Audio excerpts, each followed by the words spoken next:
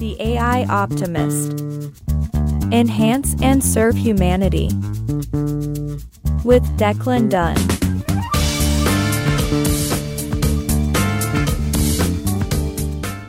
Hey, welcome to episode 6, and let me ask you right off the start. Do you remember your first prompt? Essential questions, magic GenAI delusions, and the madness of crowds is what we're going to cover today. See, most of us remember that first AI prompt, that sudden rush as the first answer quickly appears. You're like, wow! Then it's sort of vague, maybe verbose. Expecting instant content? Then you gotta ask a good question. So let's see how it's done by going into the nature of a good prompt, which is really the nature of a good question. Because your first prompt is like dipping your toe into the AI ocean. It's inspiring, but you sort of wonder what lurks beneath the surface. Is it Terminator AI, or is it the next coming of tech to free us from thinking and creating content? Well, instead of wondering how the AI black box works, let's start with your intent, the context of your question, and how to frame it. That not only is going to help you get a good prompt, but this is going to extend to when you work with people in business, asking questions and listening. I want you to really understand a great question, because that's how you get great answers from AI and create great prompts. And then follow up by challenging the responses you get and, of course, checking facts. We'll say that again and again, but don't just accept the first answer. Because this is it's not about a drive-through window where you get fries with the answer to your prompt. Once you get your prompts down, you don't have to do that much, but you need to understand how to do it. And in this episode 6 of the AI Optimist, we're going to talk about the science of asking essential questions, which equals good predictions. And I'll tell you what that means. Then applying your magic to GenAI, how to apply the magic of understanding a good question and a prompt to what you're doing. Because finding the magic in your questions is not just about the AI sea of data. It's about thinking about you're chatting with a wise sage who holds the answer to almost all the questions there are. But this sage speaks a unique dialect, and that needs the right questions. That's how it understands. See, prompts create predictions because what GenAI does, it's not some thinking beast. Remember, it's a tool.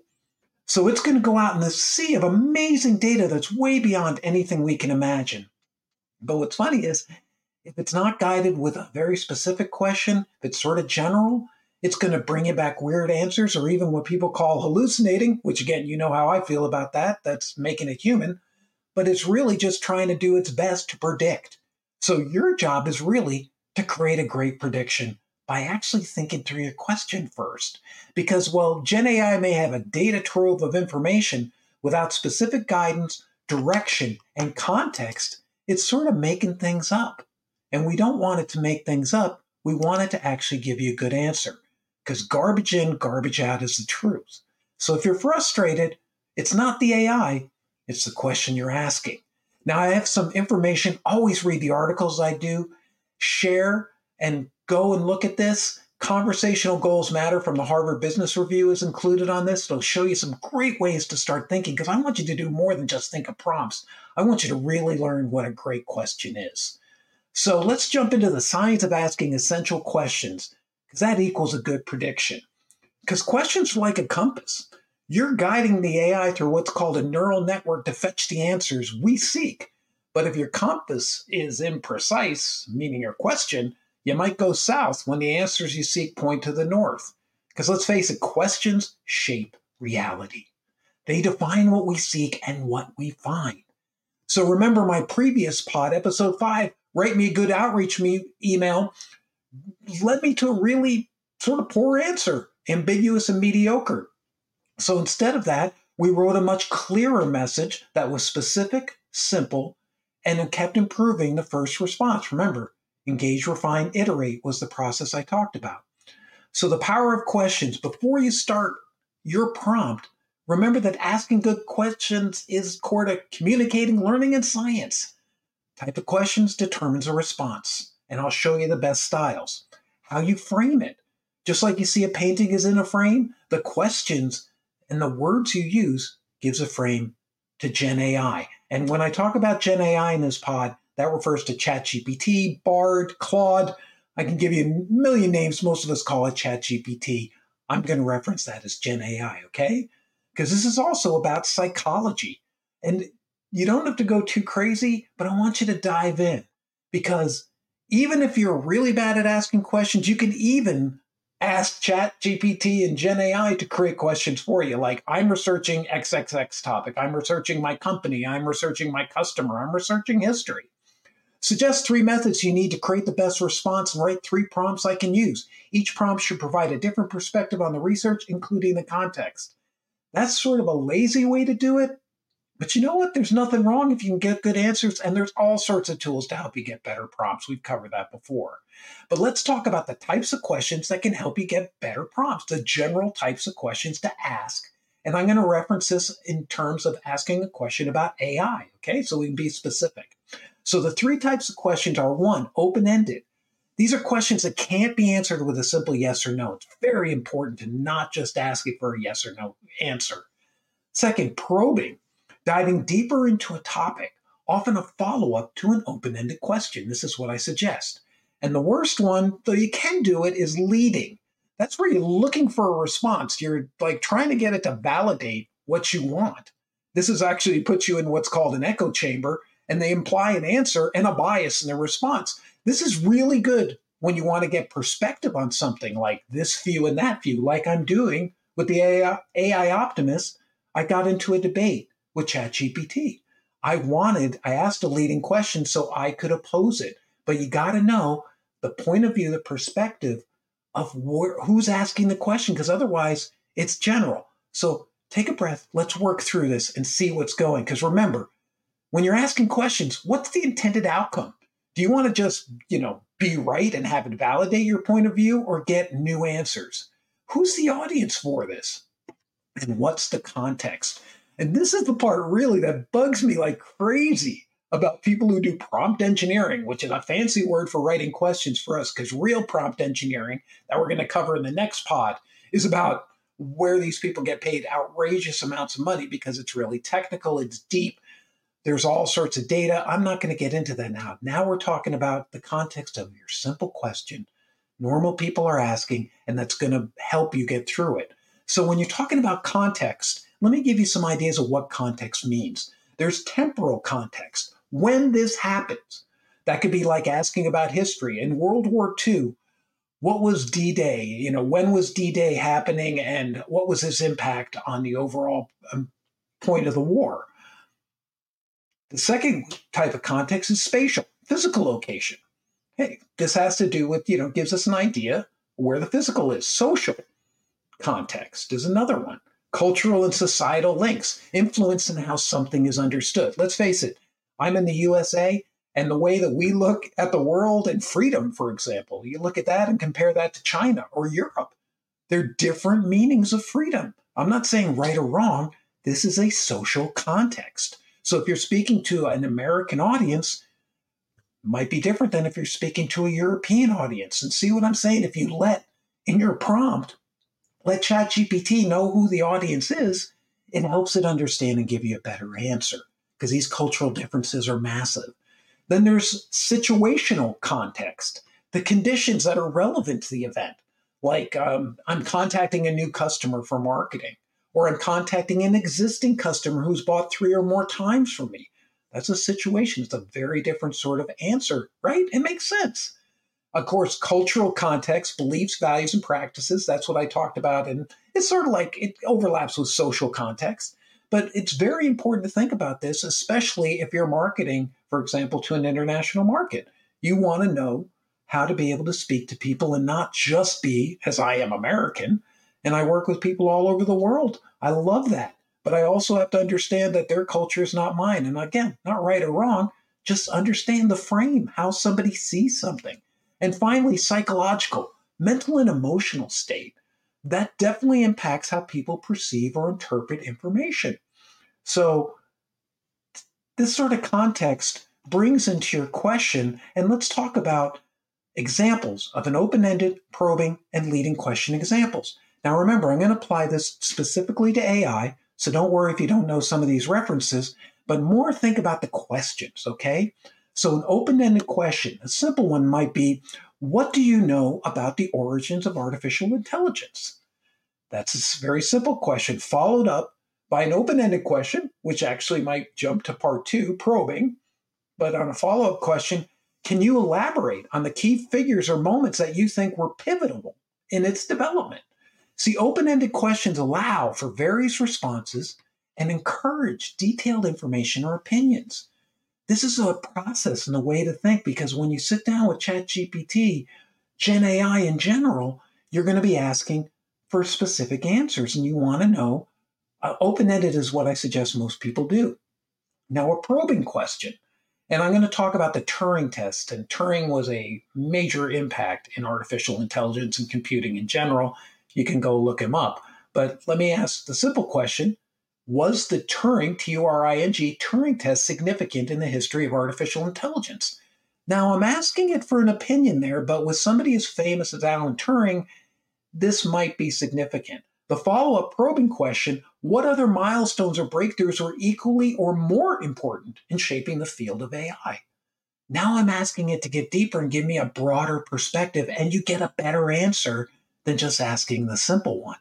Because then you're limiting Gen AI to just looking out for a simple answer when the probing one allows you to give it depth, and also that's where you get a richer response. Again, we haven't even talked about putting in the tone, but if you remember from the last time, what tone? Personable, professional, things like that. Probing questions dig deeper to explore nuances of the topic, okay? Encouraging specific info or clarifying. Now let's look at a leading question example to show you the difference. Was Alan Turing a foundational figure in the development of artificial intelligence? Now that's sort of a yes-no question. It's also an opinion question. And Gen AI is not great for asking opinions. It is not a sentient being with emotions, as we like to think. It's a tool. So if you're asking it, it's going to look at what everyone else says. Some will say yes, some will say no. Most people will say yes, he definitely was. But just in a follow-up leading question, is it true that without Turing's work, the field of artificial intelligence wouldn't be where it is today? Now, you're going to get opinions from different people, so you might want to ask, give me an answer that both agrees with this and then give me an answer that opposes it. And often I'll do that in the follow-up. Show me supportive answers for this question and then show me the opposite. These opinions are so great and such a great use of Gen AI because it's going to help you, especially if you're even doing business and marketing questions. You want to have the opposite viewpoint. What somebody who doesn't agree with you thinks. I do this all the time because then it lets me not just get, oh, that's a great idea, and here it is, and ChatGPT will do that all the time. Any Gen AI will do. So, for example, after asking the above follow-up, ask, now disagree that without Turing's work, the field of artificial intelligence wouldn't be where it is today. Now tell me the opposite of what you just told me. Take a look at the answers, Dad. It will give you a rich answer, and those multiple perspectives are what's important. So remember, craft your prompts by challenging assumptions, getting broad perspective, and you know one of the great parts of Gen AI is? Know your own biases. Your personal beliefs influence everything from personal to business to everything you do. Most of us are really unaware of our own biases. And the more that you know it, you'll actually start being able to listen to people better. And this is a human thing, but it's very important because you want to avoid confirmation bias, asking answers to confirm what you believe. And that's so what most of us do. So make it clear and concise your question, test them out. And be sure to consider when you ask it, do your words trigger an emotional response, not from Gen AI? But are you looking for that? Because a lot of times we don't know that. And did you ask why and how questions? Why and how questions are very, very powerful. All right. So let's go to apply the magic of what we just learned of understanding the power of questions. So few people love to jump into the tech and, copy and paste a bunch of prompts, and they don't understand the power of asking a good question. So applying your magic to Gen AI. The Gen AI seemingly is like a magician. Responses come quickly and confidently, filled with references. But wait, that's not right. Especially ask scientific questions. It's so not good in science yet, and any scientist will tell you that. Is this thing hallucinating? It's not. See, an AI prompt and a magic trick can create an illusion of control and mastery. An AI prompt, by providing a framework for generating text or images, is seen to be the product of human creativity, but it's not. What you get is a probable response based on what others have created. And this is why it can sometimes create average answers, especially in the previous pod. In email, people trust it to be horrible. You want to be able to give it the right tone. You want to be able to ask the right questions. So the key to generating stellar content is asking the right question. And let me give you the roadmap, because the magic comes when you ask the right questions and don't ask for opinions. So the roadmap to asking good questions is: begin with a broad, simple question, narrow it down like you're zooming in on a digital map. You see the big view and then you zoom into where you want. Chisel away based on the response, delve deeper, seek clarity. Again, ask for real world examples, especially when it seems abstract. See if it can pull out some actual examples. And when treading into questions needing opinions, request different perspectives. So let's talk about, like, Jasper, for example, is one of my favorite marketing AI tools that uses all these different ChatGPT and Claude and a bunch of different large language models. They have a great advertising prompt. Use sentence fragments and figurative language. Write as a master of brevity would. Frequently use short, pithy sentences that pack a punch. Wow. So watch your language to avoid biased responses and give it the tone you want. And sort of avoid opinions. Let me give you the best example of questions, and this is going to be applied to a couple of different areas, just for example. An open and clear would be: explain the theory of relativity in simple terms a 10-year-old will understand. Now, you see, it's not always a question. It can also be a specific instruction to write this, but we're going to call that a question as well, if that makes sense, because still, you're basically answering a question: what is the theory of relativity? But you're explaining it in simple terms a 10-year-old would understand. See? Specific and contextual. What were the primary causes of World War I from a European geopolitical perspective? Now, I'm a history buff, so I also know that Europe, in the various Eastern Europe versus Western Europe, would have very different viewpoints, from the United States, which didn't get into the war until later on, to Russia, which actually backed out of the war during the Communist Revolution. They would all have different opinions about the primary causes. Know your audience. What is the perspective you want? And sequential. Let's start with a general question and dive deeper. So if I'm doing a prompt, let me tell you one about, let's say, I love quantum mechanics. So simple question: what is quantum mechanics? That'll give you a very basic answer. So number 2, how does the double slit experiment demonstrate quantum phenomena? You may not understand what that is, but if you know quantum mechanics, this is very common.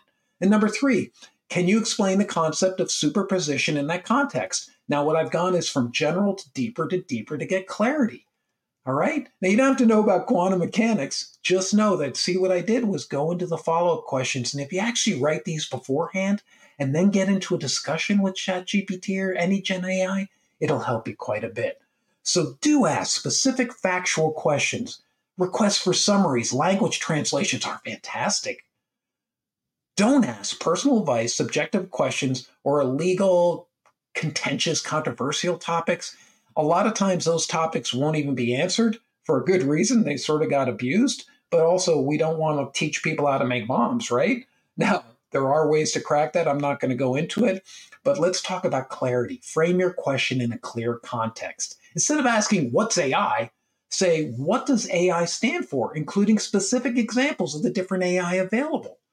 Be careful of using slang or informal phrases because it might confuse Gen AI.